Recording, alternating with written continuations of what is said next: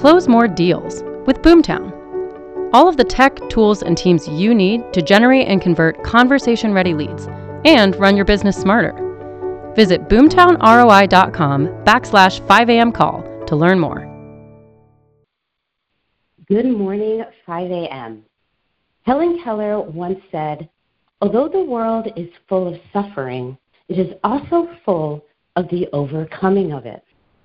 It's your girl, Angie Legg, and today I want to get serious with you.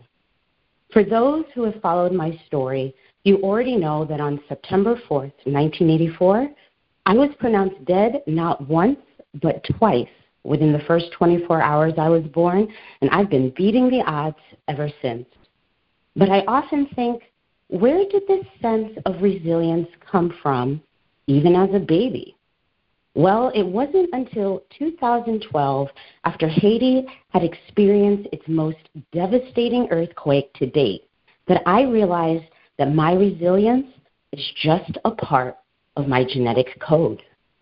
Now, I am a proud Haitian American, and today I want to take the lessons I've learned from my ancestors about resilience and teach you how to overcome what may seem impossible. Sadly, the news has been filled with unparalleled circumstances.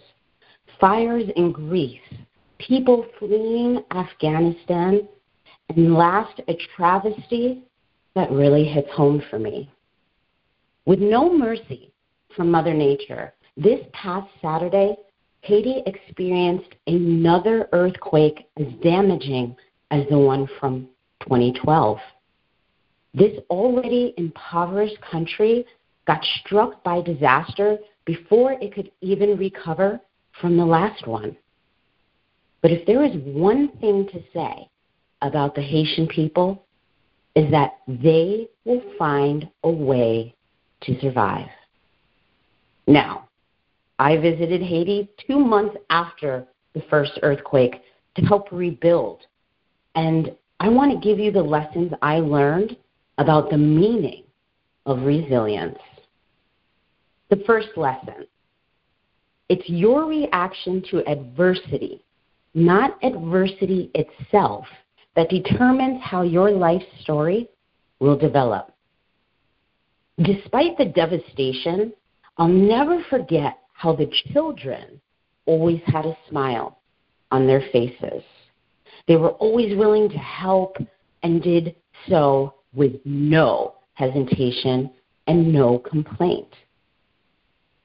Lesson 2: you can be changed by what happens to you, but refuse to be reduced by it. That was my girl Maya Angelou. And what I learned was, despite the trauma, hunger, and fear, Haitians are some of the kindest people on earth. I've traveled the world, and despite it all, having nothing, they were always prepared to give something. Whether it was their time, energy, or even the shirt off their back.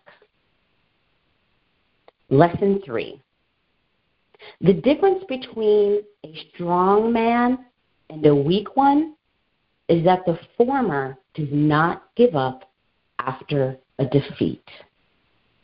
As the world watches Haitians rebound from one travesty after another, they continue to move on. They begin again and again and again.